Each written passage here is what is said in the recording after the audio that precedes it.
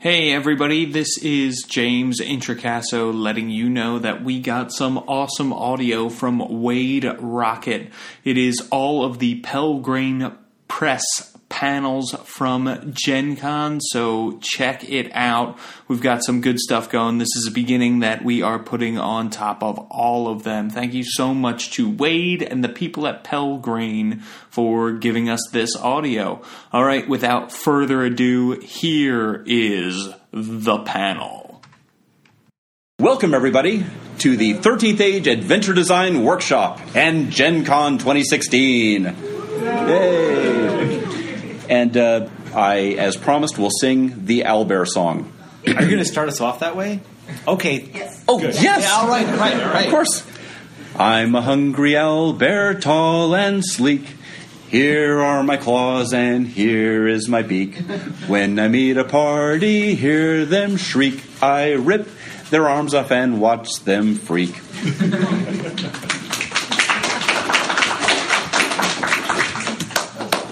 That's entertainment. Has anyone besides you ever sung it?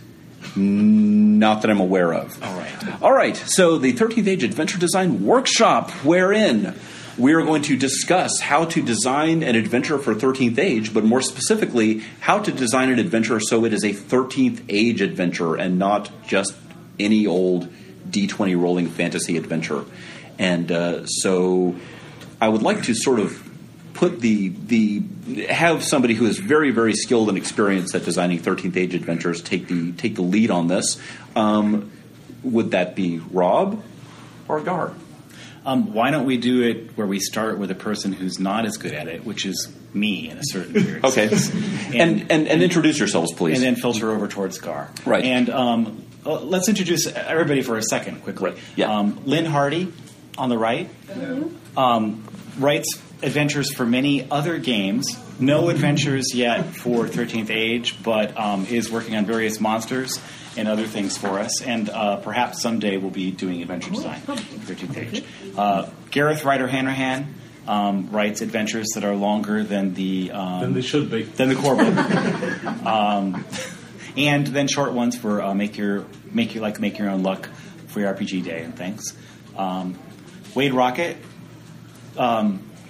took last year's notes and turned them into a fun 13th Age monthly from this workshop, Temple of the Sun Cabal, as well as other adventures for 13th Age. Yes.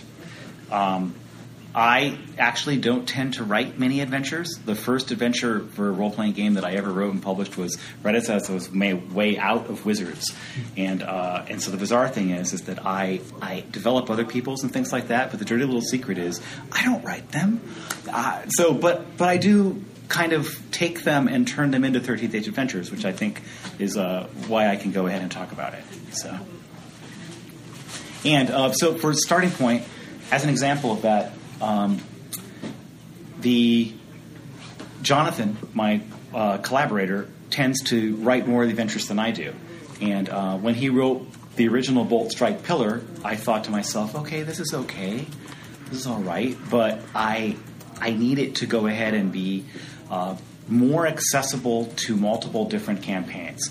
So when you're writing a published 13th Age adventure, I think what you're doing for your own campaign as a game master, you know sort of where people are coming from because you're thinking about the uniques, you're thinking about which icons they're related to. When you're writing it, you try to do as much of that as possible. So the pieces that get added to a 13th Age adventure that may not be in others are just all the alternatives. It's like, it may be window dressing, but it's a hell of a lot more interesting if the goblins that the player characters are going to fight, if they're related to the Lich King, they should be wearing Day of the Dead masks and having little tattoos that they think are going to reincarnate them as liches. So when you put a little trace in like that, that's the kind of stuff that players either oftentimes remember and that they seize upon. And like they may say, "Oh my God, that tattoo is going to turn him into a lich," and then you're like, "Yes, that's exactly what's going to happen." But you have to give them the atmospheric detail to make them do your work for you. If you don't have the detail, it won't happen. So, for instance, with Blood and Lightning, that's where I basically did Jonathan is always Occam's razor. He usually prefers the simplest possible thing. And then I go ahead and say, no, it should be approachable from 3 different directions. That it could have 3 different icons be the main one. And the bad guys could be 3 different ones. And the blue dragon should not just be a regular blue dragon that is going to kill everybody at the end of their first game. It should be crippled. So for my standpoint, the 13th Age Adventures is a little bit like putting in things for people's backgrounds to headshot to, things for people's icon relations to headshot to, and possibly giving the adventure one unique thing, so that instead of being something that people don't recall as well, that it has something that's so bizarre right in the middle of it, and an option for the 3 different bizarre pieces that people will always remember, oh my God, that was the time that really bizarre thing happened. Now, having said that, let's lean over to the man who wrote the most bizarre adventure, Eyes of the Stone Thief. Right. As Rob said, or actually to paraphrase what Rob said, or to build what Rob said, or to ignore what Rob said, not quite sure which, there's no such thing as a generic 13th Age player character. Like in other games, you can have I'm a human paladin, I'm a dwarf fighter, all perfectly fine. But in 13th Age, by the rules, you can't have that because you're the one unique thing. It's I'm a human paladin who's also the son of a dragon and has dragon wings. I'm a dwarf fighter and my beard is plotting against me. We've often suspected that, actually. I haven't changed. Also, so not a dwarf. Have you seen me now? Seriously, not dwarf. You're the world's tallest dwarf. Yeah. The world's tallest dwarf, fair enough. Which was actually a unique thing in a campaign I ran. Mm-hmm. And actually that fits in very nicely because you don't have generic characters in a 13th Age game, you have to some degree, not necessarily build the adventure around the player characters, but certainly be aware of who your player characters are and put in things that will connect into them. So, for example, I was writing an adventure for my home group, which was they were all doing something heroic, and there was magic and monsters and cool stuff. One of the player characters was the world's tallest dwarf. So, how can I include that in the adventure? And the player had included that really thing pretty much as a joke. Like, I have no idea I'm going to be the world's tallest dwarf, which is a challenge to me. So, okay, how can I make that relevant to the game? So I had the Emperor send the Dwarf King a dragon as a gift, and it would be a horrible insult if no one rode the dragon, and only the world's tallest dwarf had the long enough legs necessary to straddle the dragon's back and fly it. So the player characters go off and rescue the dragon, which had been captured by orcs or something, and that became part of the adventure. So you see, when you're writing your own adventures, look at your players' winning things, ask them, can I put this in? And similarly, what Rob said, use the icons almost as creative prompts. Like, I know that I have my group of 6 player characters, and between them they've got 6 different icons. I don't know which of the icons will come up with icon rules. Can I tweak my adventure so there are 6 little variations that I can include? Mm-hmm. So for each icon. And the wonderful thing about that is you by forcing yourself to come up with those little creative tweaks, you come up with things you would never ever normally consider. Like, okay, I've got this tribe of orcs, and the chance they're going to be connected to the priestess. What can I do with religious orcs? And that goes, aha, I can have a cult of orcs who are trying to build their own god out of dung. And that's actually the third unique thing about... The third unique thing about 13th Age Adventures is they tend to be... Distinctive thing. Is they tend to be slightly more... What did I say at the meeting was brutally whimsical? Yes. Yeah. There's a certain light-hearted, not necessarily light-heartedness, but sort of unbridled creativity to 13th Age games that isn't as true in a lot of other fantasy games. There's a sense of sort of kicking back, running with it, basically. If the player character wants to be a giant swarm of mice who are dressed up as a bard and are wearing a bard mask, instead of going, what are you on, you strange person, go away, run with it, and you'll actually find that more than often than not, it works. That you can have serious, high fantasy drama when your bard is a sack of rats with a mask. Yeah, there's an important distinction, not a huge one, but an important one, I think, between designing adventures for your home game and designing adventures for publication. As a GM, when I'm setting up an adventure, which is obviously much less work than writing something that frickin' Rob Hainsel is going to look at and come back with comments. No pressure. Eventually. Ow. But so when I'm designing something for a home game, I know my players' one unique things. I know their icon relationships, and so I sort of leave little pockets in there saying, okay, if this person is this person might do something related to elves, and this person might do something related to dragons, and this person might do something related to orcs. So I'm just going to put little bits of that, scatter little breadcrumbs throughout the adventure, and so that they can say, aha, I rolled 6 with my negative relationship with the Orc Lord, so I'm going to do this because an orc just showed up and at this scene. Or they might not. Whereas if I'm writing an adventure for publication, it's going to be very explicit. Like if you've read Temple of the Sun Cabal or you've read Wreck of Volan's Glory, it says, okay, if this icon, then you can do this, this, and this. If this icon, you can do this, this, and this, and so forth. Because I want to give the GM as many of those tools as I can to do it at their table, but I don't know what's going to happen at their table, so I try to anticipate as much as I can. Yeah, and that's the thing. The joy of 13th Age, certainly with the group that I run it for, who are all as mad as a sack of ferrets, is that I let them create their characters, and then I took their one unique things and started building. I'm not going to say too much, just in case one of them's watching, because it would kind of give the game away if he finds out what I've got planned for him, based on his one unique thing. But at the moment, they're currently in the Golden Citadel. They have been delivered there to the Paladins because something is going on that could cause a real problem. But on the way, they invented an inn in Shadowport, where it was a gnome-specific inn, where you had to fish for your own dinner through a hole in the floor. There's been other weird and wonderful stuff going on, because one of the characters is a gnome who thinks he's the greatest thief in the world. No. He's really rubbish. And the catchphrase is, so, Fortinbras, this is what the end of a fight looks like. Because he's usually unconscious 2 rounds in. And you can build on that. So you can, as you say, you can have this huge sense of humour while you're still doing your high drama fantasy plots. But when you aren't writing for people you know, you do have to be a lot more careful to make sure that you're supporting the GM, because you've got no idea what their group have done to them, or inflicting on them, or how they collaborate, how they work together. But 13th Age is wonderfully flexible in that, in the fact that it's a really lovely background. There are some fantastically interesting, oddball, slightly off-kilter bits that you can riff off to really great effect. And as long as you build that support in there for people, they're going to have a whale of a time. Let me ask a quick question. Is how many of you we're orienting this a little bit, which way should we orient this? How many of you are wanting to write published 13th Age adventures ever?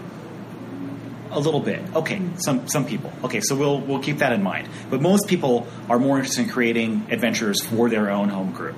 All right, which is good to know. Yes. What I love is like when you make examples like the gnome, the gnome only restaurant, fished for your dinner. I love the fact that whenever people say things about their campaigns and come in with stuff, I'm always like, yes, I could use that too. I could use that too. It all fits in. And so we tried to leave that space open. The most fun way to do this is probably to do a workshop adventure where the audience throws ideas at us, and we, with you, asking questions sometimes, start making up an adventure. This is one of those situations where it's not going to be a vote precisely. It's going to be the first person with a really wonderful idea that gets us moving. So I'm putting my hands out like this, and the first person that my hand hits who's raising their hand and giving me an idea. And if nobody does, it's going to come back around. What's the first idea? What's the first thing that we want to know? Is it who's the bad guy? Is it what's the MacGuffin? Who's the icon? First thing is adventurer, tier, champion, or epic. Yes. First thing is adventure. What is most useful to you guys? Lower level, medium level, or high level? Low. Low level. Get things started. All right. Are we talking introductory? Because that's a little harder. That is hard. That tends to be the hardest because you have to get the players to. All right. Okay. Let's do the hard stuff. Introductory adventure. Introductory adventure. Okay. And should this be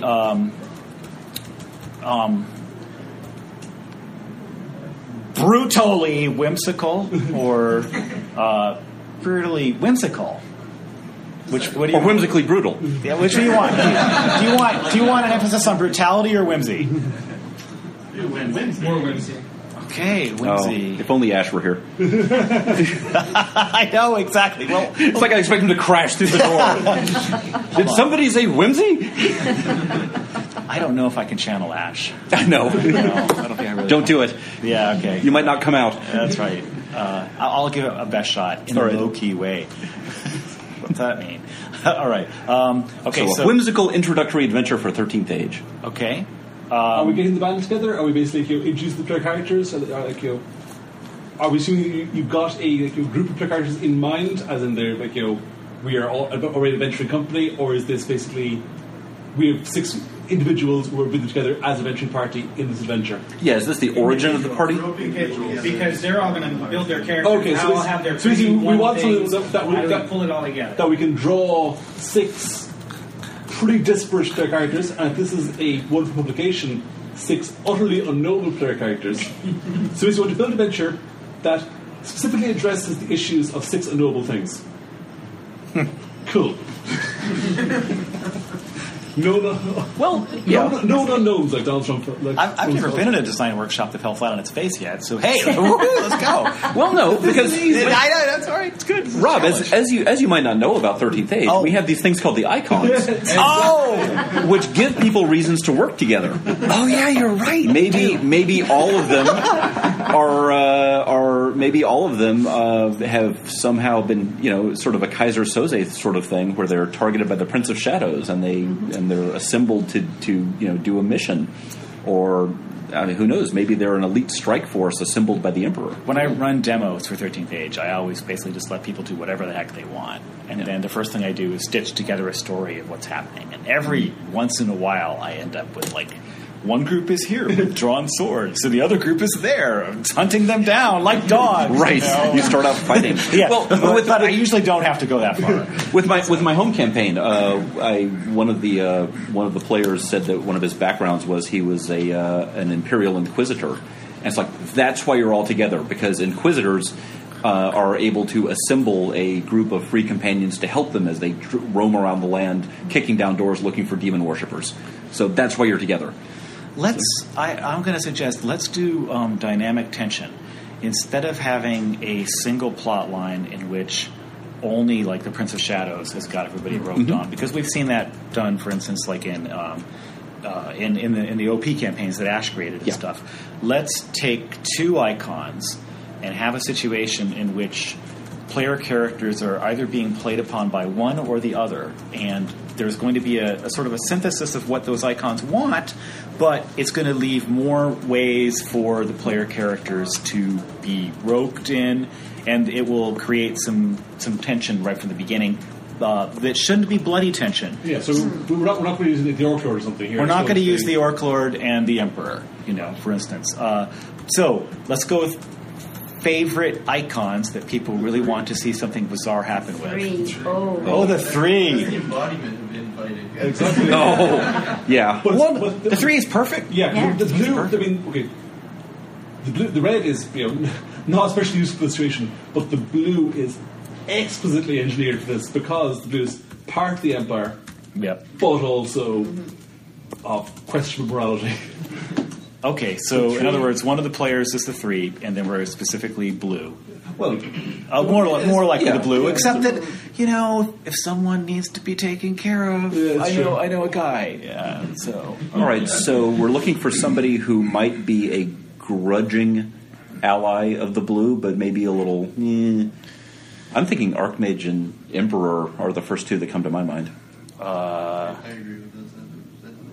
Okay. Anybody else? Okay. Archmage, Emperor. Emperor is certainly... Okay. if there's one icon, if there's one icon that is the Emperor a douchebag? Yes. I mean, the picture that Lee did is like, hold on. It's like, I'm so decadent I can't even remember to sit up straight. Did you have a question about law? Die. It's like, He can always just have bad advisors. and bad advisors. Yeah. Yes. Right. The Emperor is untested. Yeah. The Emperor is untested. So The other one I would look at, just thinking about faintly ambiguous icons who can sort of go lots of ways, and just the geographical look of the Empire, is the Elf Queen. She's like right next door to 3. Yeah. She has, you've got the whole magic thing with the blue, you've got the whole issue with the green dragon that she's got enslaved. She has a motive to try and undermine the Empire. Actually, think about there's a whole lot of sort of parallels between the Elf Queen and the 3, which actually, because both of them are sort of almost tripartite icons, because the Elf Queen has the whole 3 branches of the... I like it. I mean, the fact is that the Archmage and Emperor are the safe choices, and if we go with Elf Queen and the 3, then you're totally right about the tripart. Yeah. Yeah. I mean, you would probably loop in pretty much any group of adventurers between the two of them. Because the funny thing is that like then the Elf Queen's people can be fighting against themselves a little bit, and so can the 3s. So in other words, you have a situation where you might have it could be a temporary alliance between or an alliance between like parts of the Elf Queen and parts of the 3. Well, you can imagine the Drow going like, we have some evil, sinister plan. We will totally give you the keys to the Green's Cage, or like clues to where you could obtain them. All right, so this is There's no way this can backfire. So this is an adventure, and do you want the adventure to be open to any characters? It's just that we're going to be giving them connections to the 3 or the Elf Queen. Yeah. So it could be, it could be that gnome fisherman. All right. Can we have a location, a place, or ideas? Spiderwood. Where's that? Up north. Up north, I was going to say. It's all spiders, right? Yeah, it's up by the old wall. If I remember right. Okay, there's something. All right. An adventure. We're looking for an adventure. So there's some. Go ahead. I have an idea. You have an idea. I might have. Okay. We've got Spiderwood. Yep. Obviously, that's Drow straight away. Typecast. Sorry. Oh, wait, sorry. I like spiders, Archetypes. actually. Oh, yeah, archetype. Spiders are awesome. Maybe there's something that everybody's looking for in the spider caverns underneath the wood, and it's almost a race between the two sets of people to see who can get it first, whether they're going to double deal, work together long enough to actually get there to get it, and then double cross each other once they've got it. Well, I think it could be. There's another way to. Okay, yes. What if, instead of like making sure it's a double cross, instead. I don't know if this makes any sense. I can do this because my player characters know. I do this thing with like a little bit of cinema, where I sort of tell people, this film is about this. If you don't buy into this trope right now, then you're not playing along. And the trope here would be, you've got to find this thing. There's 2 groups that want it. The one you don't give it to you is going to absolutely try to kill you. The one that you do give it to may still try to kill you. But you will die if you don't all cooperate. Like your lives, there's no cutting deals here, so find a way to come. I'd be telling the player characters, find a way to come together. It's your freaking problem, partially, to like figure out how these disparate characters start depending on each other. It's not my problem. I'm just here to like try to kill you. So if you don't find a way to role play coming together in the course of this adventure, I'm just going to add more monsters to the battles at the end. So your challenge is, while you're doing with this easy stuff at the beginning, find a way to start liking each other. Because if you don't, I don't care. TPK. We start over. First level game. Make new characters. Die. And you look so sweet on the outside. I do? Yeah. Aw, that's nice. Excellent. All right. So, because if it's a first level game and you want the fun part is they make their own backgrounds, right? Well, now you make them use their background stories to find a connection. Idea in the back. Well, the question. So last year, I remember when the Sun God cult was created. Ash sort of had a Mad Libs kind of template that he used for developing the arc of the story, and I don't remember exactly what it was, but it was sort of a blank fires at the party blank. Oh yeah. As a matter of fact, that was codified in the Emmy Award nominated GM's resource book. Oh yeah, I developed that book. Let me bring that up. It's really good. Who wrote that? That's Calmore. Wade Rocket. Yes. And Calmore. Yeah. Why don't I bring that Why don't you up? bring that thing up? Just for kicks? Yeah. Wow, that's preparation. Okay, so we're going to look at I ran an 8 a.m. game, man. Just give me a break. An ad lib. Oh, look, I'm blaming myself. An ad libs. Yes. In this adventure, the characters must action object in order to goal for icon. But complication. In this adventure, the characters must destroy the mirror universe crown of the elves in order to close the hellhole. But, which actually I wanted to mention at some point.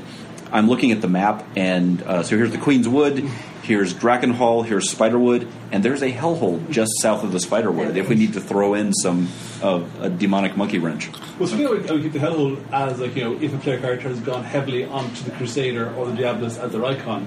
Okay. I just put a note in the adventure going, if your party includes any of these icons, then you can add an extra fight with monster from the hellhole. Okay. Mm-hmm. That's a good idea. For the whole getting the player characters together, what you could do is you've got the Elf Queen who's sort of heavily into dreams.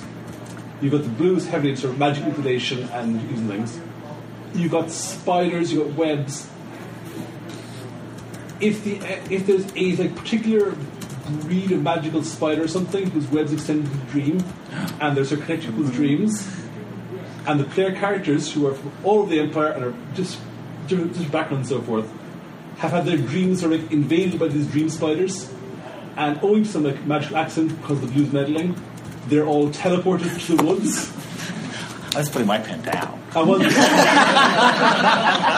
Glad I'm recording this. That's, on one level, that's just the classic, you've all been captured and you're all in a prison ship, and that's you all together. But the beauty of the is you reskin things, because you've all been sharing dreams for a while and you all wake up in a cavern together. Oh, so you've been sharing dreams for a while with each other. They've all been dreams about being eaten by spiders. Exactly. But still. Wait, when you say you wake up in a cavern, do they wake up in a dream in a cavern? Oh, that's lovely. Is this adventure in some sort of dream version of the Spiderwood? Yeah, because basically then you have, if they're still connected afterwards, they've got these 6 player cards over them. Actually, that's a massive rod for James back initially. you all wake up after the adventure. You're still in 6 different places, but now you know each other. Unless part of the climax of the adventure is then developing some psychic wound where their blood is only staunched by proximity to each other. Oh. That's how you bring the party together? Is you'll bleed together and split up? Never split the party because you'll die. Oh. My God. I gotta go for whimsy, not brutal. That's right. I'm sorry. Brutal it is. And now my instinct would be to run off and rewatch Oh Brother, Where Art Thou? Yeah. All the bits where they're all chained together. Right. Oh my God. Okay, I mean the funny thing is I love the fact that instead of we started out trying to be a little generic and let's make something that can just get any group of player characters together. Well, we succeeded in a sort of mechanistic sense. It's definitely you're not going to use this every time. But hey, well, every adventure should be different. Yeah, right. No, I think that it's the fact that it's okay. Now, the great part is the way we're going to do this when we actually write this up. Is there are we've outlined 2 options depending on what you want for your campaign and what your player characters would be comfortable with. Gar's option is the mechanical fuck you, I don't care what you do with your player character story, you're going to be together. And I actually wrote down an alternative to the bleeding out, which is perhaps they are all much as the astral plane silver cord kind of thing. Maybe they are bound together by the dream web. So they're sort of Okay, so but you're right. But the thing is that there's a spectrum. Yes, and the spectrum starts with a little bit horror story. Find each other fast. Find each other from all corners of the empire, and then you're a group, because that's a compelling story, and you could imagine that in a novel. It's a little bit like, how does the Suicide Squad get together? Well, they're together. Your version is is a spectrum. My original version was figure out the cinematic trope of figure out how you are friends or bad things will happen to you. Now, my version was going to definitely happen. Well, actually, you can combine those two. Right? Yes. And basically, you've all been sharing dreams for a while, so you sort of feel like you know each other, even though up until the moment we wake up in the cave, you basically just imaginary friends. Oh, every night I dream with this elf. I get on very well with this elf. She's great. I wonder if she's really there. Oh, look, there she is, chained to a wall with spiderweb. Whoa. Well, and another way to do it would be have the very first encounter happening in the dream. Have set the encounter up so that people have to save each other. Like if there's one or two people who are in cocoons, or just set the mechanics up so that the mechanics are set up so that once you get hit, bad things start happening to you, and someone else, the only way to get out is somebody else has to go and use the action to save you. Then have maybe you could have after the characters have relied on each other in a little bit, it could be that encounter or another one, have the sort of I'll channel Ash. Okay, so there's a montage.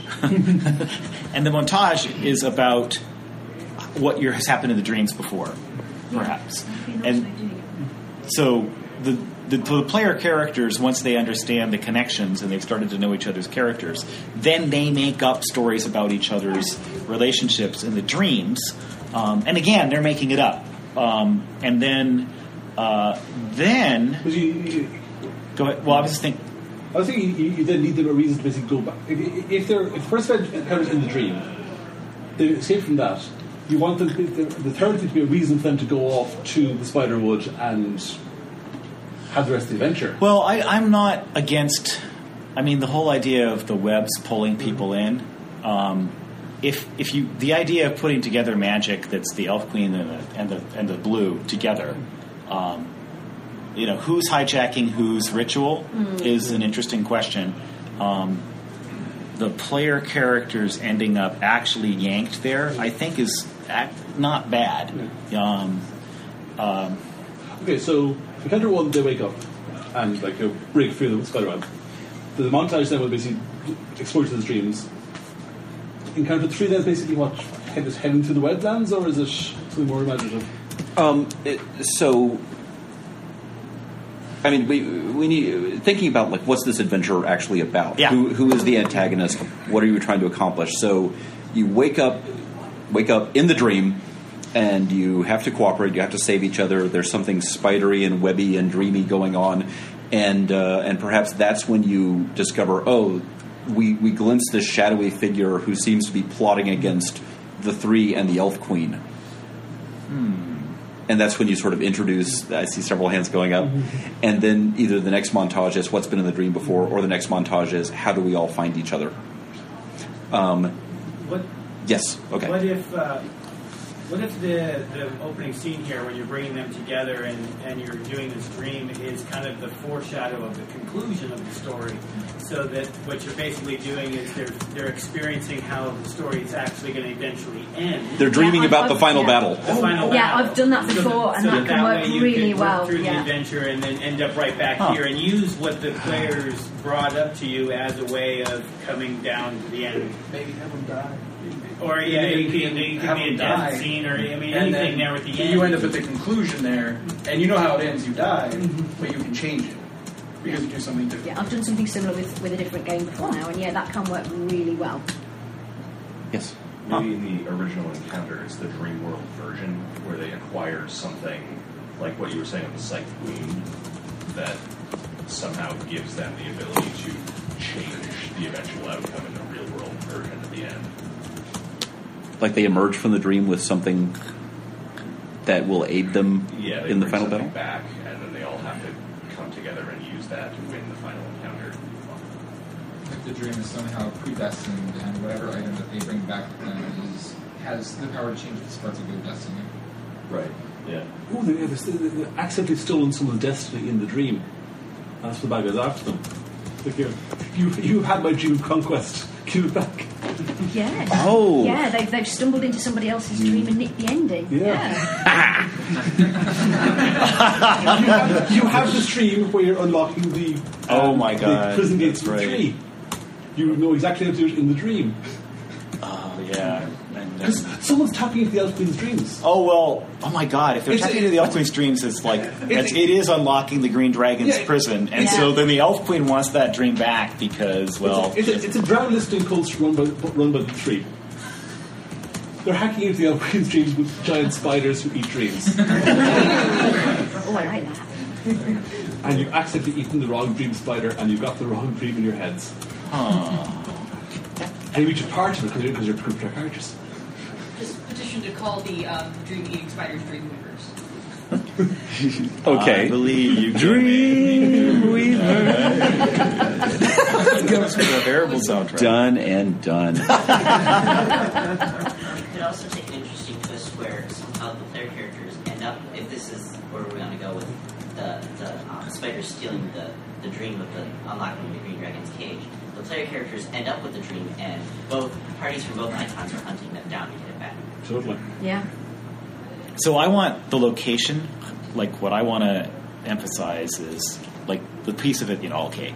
I love the whole elven forest, the 3 parts, and I believe that if we let really strange magical spiders take over each of the 3 parts, like the high elf towers will have this like very strange magical webs that will be like pulling the towers together and stuff like that and turning them into and so we can transform each of the 3 places into something bizarre that the elves never created and that the dragons never created, but that has some flavor of both. So that the location will be something weird as you're doing it. And if it's in the dream, that's even easier. But if it's real life, that still works. You're thinking. So the adventure itself is happening in the Spiderwood. Mm-hmm. And within the Spiderwood, you're picturing something elven and or draconic that has somehow been assimilated by the Dreamweavers. Yeah. They're using that as a way to infiltrate the Elf Queen's dreams by affecting something in the physical realm that has the Lordy. I'm not sure. Okay. I mean, the great part is what we have is like a ton of possibles and possible suspects, and then weaving them together is going to be, we get to do it a couple different ways. Actually, what you could totally do as well, to make the adventure more flexible, we've sort of fixated on the Elf Queen and the 3 of the 2 encounters, but you could equally have, if you're doing this for publication or for your own games, if we're going to publish something that's most useful. Yeah. You put these drow in league with the 3 using the spiders to steal information from the Elf Queen. You have a sidebar and okay, maybe it's not the Elf Queen they're targeting. Here is dreams they could have stolen from the other icons. Yeah. And what happens to your player characters get hold of those? You've got a dream where the Prince of Shadows walks up to a mirror and he wakes up just before the end. Can you glimpse his true face? You've got a dream where what does the Great Gold Worm dream about? Was the Archmage dream about it? I think it's a strange dream where you're just a dwarf diving into a giant pile of gold all the time. Right. Scrooge McDwarf. Right. Okay, so taking this back, and we have now we have 10 minutes to design the rest of the adventure. There's a fight to win. In this adventure, the characters must action object in order to goal for icon, but complication. So we're saying the characters must defeat the plot of our dream-stealing bad guy. Which that's what we haven't decided, is who exactly is the one who instigated. Who's the antagonist? Who is it who's pulling the strings? I think that would be somewhere where you could do multiple icons. So if it's this icon, because that's most appropriate for the characters that you've got, then this is why they're doing it. Right. If it's this icon, then this might be their reasoning for doing it. And that's where you build in your 13th-aginess, is giving the GMs the options there for what's going to best suit their campaign. What I did there this year, start up one bad guy, and then have little tweaks for each of the icons. I mean, he mechanically he's going to be roughly the same no matter who he's working for. He's going to be a third level double strength caster with a bunch of moot guards, and he's going to be like an evil spider breeder.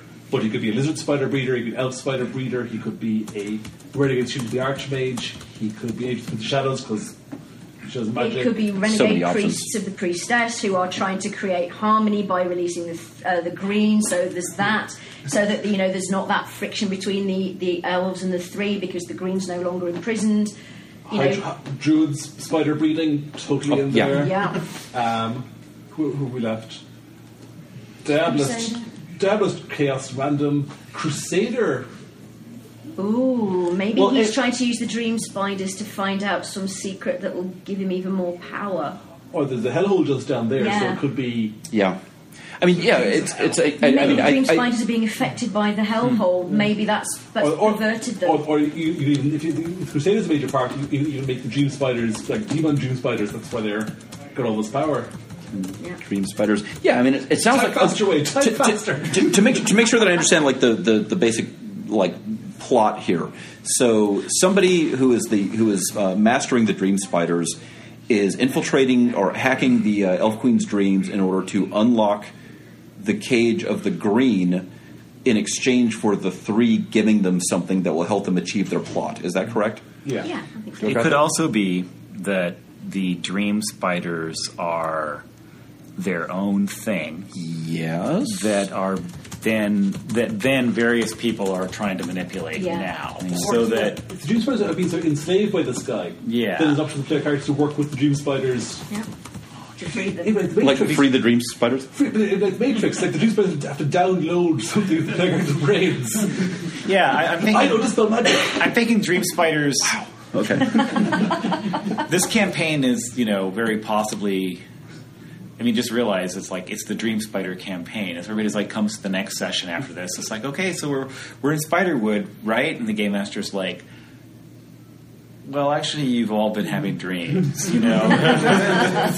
Maybe you are, maybe you're not. Maybe you're not. So it's possible that if the Dream Spiders aren't the evil, that they then become a plot mechanism that when the game master wants to shake things up again 3 levels later... Yeah, okay, so I'm sorry. Like we're super tight on time, so I want to make sure that we nail down some things here. Is the goal to prevent the cage of the green from being unlocked? For the first little adventure, which is what this started out as allegedly. Okay, right. Yeah, this is your introductory adventure. Remember, as you'll recall, part of this campaign, it's basically escape from this. Lair of the dream spiders. Escape from the lair of the dream spiders. Yay! That's a nice B-movie title. I love it. I can see the poster. Okay. So basically, Encounter 1 is wake up and fight your way free. Encounter 1. Encounter 2 is find out stuff and have... Because one thing, 3rd Age is still a F20 dungeon fighting system. Mm-hmm. And the great thing about it is you've got all this... whimsical wackiness which you can do any story with, and then you change gears into the actual combat part, and because you can reskin monsters to fit with your whimsy, but you still have a mechanically tight, fun combat system, the two halves are work in sync. So it is okay to sort of break things down and go, okay, we need 4 fights, one of which is going to be a really tough one. Right. So Encounter 1, wake up and fight your way free. So that's a fight. Yeah. Encounter 2, montage. What has been in your previous dreams? Yeah. Encounter 3, skill challenge. Skill challenge / if you fail that, there's another fight because you've run into guards or something. So it's sneak around to find stuff and possible fight guards. Skill challenge. sneak around, fail equals fight guards. Yeah. Cool. Encounter 4 will probably find out why you're here, what the evil guy's plan is, break into his lab or something. Whereas it's his dream spider breeding program. Trace the webs back to their Trace core. the webs to their core. And find out why you're here and what the plan is. Trace the, so wait. So that's is that just exposition, or is that a fight? Is that our climactic fight? I'd say Dr. is running into the guy who's doing all this and either defeating him or... I believe that it's very possible that Encounter 3 is a skill challenge. You might be describing what is in that skill challenge. Yeah. We found out why you're here. Okay. Very, very possibly that's the same thing. Right. All right. And Encounter 4? I would just go for a final fight with evil bad guy who brought you here. Final fight with evil bad guy who... Or at least a high-level lieutenant if you're ready to go for a campaign, sort of. Or high-level lieutenant. Oh, you said it correctly. Well done. I even spelled it that way. Yay. That's not so good. Counter. Yes. What if we make the motives of the bad guy kind of morally ambiguous and let the party decide whether they want to aid or... I really like that. Plus, they've got a taste of that already because they've stolen his dreams. They've seen what he wants to do. So if you write this for your home campaign, they could totally do here's basically this guy who's planning on changing the world in this way. You are the key to his plans. Do you want to help him or stop him? Because your characters may actually sympathise with that. Yeah. They may think that it's wrong that the elf queen's holding the green. And that's a perfect way to look at your one unique things. If a player character has one unique thing of I want to see the Empire burn, or I am destined to be the one who brings the downfall of the Empire, then I'm destined for the Empire. Or that guy's trying to free the green. Well, or I'm a big, strong proponent of the High Druid, and I think that by releasing the green, I can bring the green in as a power for the High Druid. I like your idea is good. Final fight is either with the big bad or the big bad's lieutenant. Or the Elf Queen, right? He's decided or that the whole thing is somebody else busts in and says, "All right, what's all this then?" Yeah. I see that you're collaborating with the enemy. Come with us. Exactly. Yeah. Okay. And if you read it, you can use the same stats for both. Yeah. I mean, has anybody read my adventure Wreck of Volan's Glory? One. Cool. But there was I statted up 4 or 5 groups of enemies and said, okay, depending on what the icon relationships are, these ones are the big villains and these one are sort of minor encounters. And so it's this could be the fight could be, I don't know. I mean, but there could be multiple people to fight, but not too many because you don't want to do too much work. Yeah. Right. So you have the guards that you might or might not fight. You have the fight at the beginning, and then the final fight, which is sort of a mirror version of the first one, because the first one was a dream. This is reality, if there is such a thing in this world of dream weavers. Yeah. Do you need to have your spinning penny so you know which one you're in? Maybe. Okay. Spinning icon tokens. Yes. This is so. I don't know. What do you guys think of this outline? Whew, it's great. Sounds like a good intro adventure. I mean, it's definitely 13th Age. It's you're not going to kill a bear that is threatening the crops or the flock. You're dealing with spiders that infiltrate dreams and spin webs or releasing dragons. Yeah, it seems like the funny thing is the missing prologue scene is a sucker. It's a sucker thing. Okay, so you guys, you go to sleep, and you come, you travel, and you go to sleep in the tavern. You go to sleep in the tavern. Everybody's like la la la, boom. Yeah. You're in a tavern and suddenly the walls begin to melt like hot taffy. That's right. It's huh? Yeah, exactly. That's good. And the innkeeper's a spider. The innkeeper's the old wizard in the corner who keeps looking over at you suddenly turns into a giant spider. Actually, you're right. You got a much better take on that. It feels like the stupid start of every campaign everywhere, and then it's oh no, it is the dream. Mm-hmm. All right, that's perfect. That's good. Okay. First level adventure. Oh no, They're just little dream. spiders.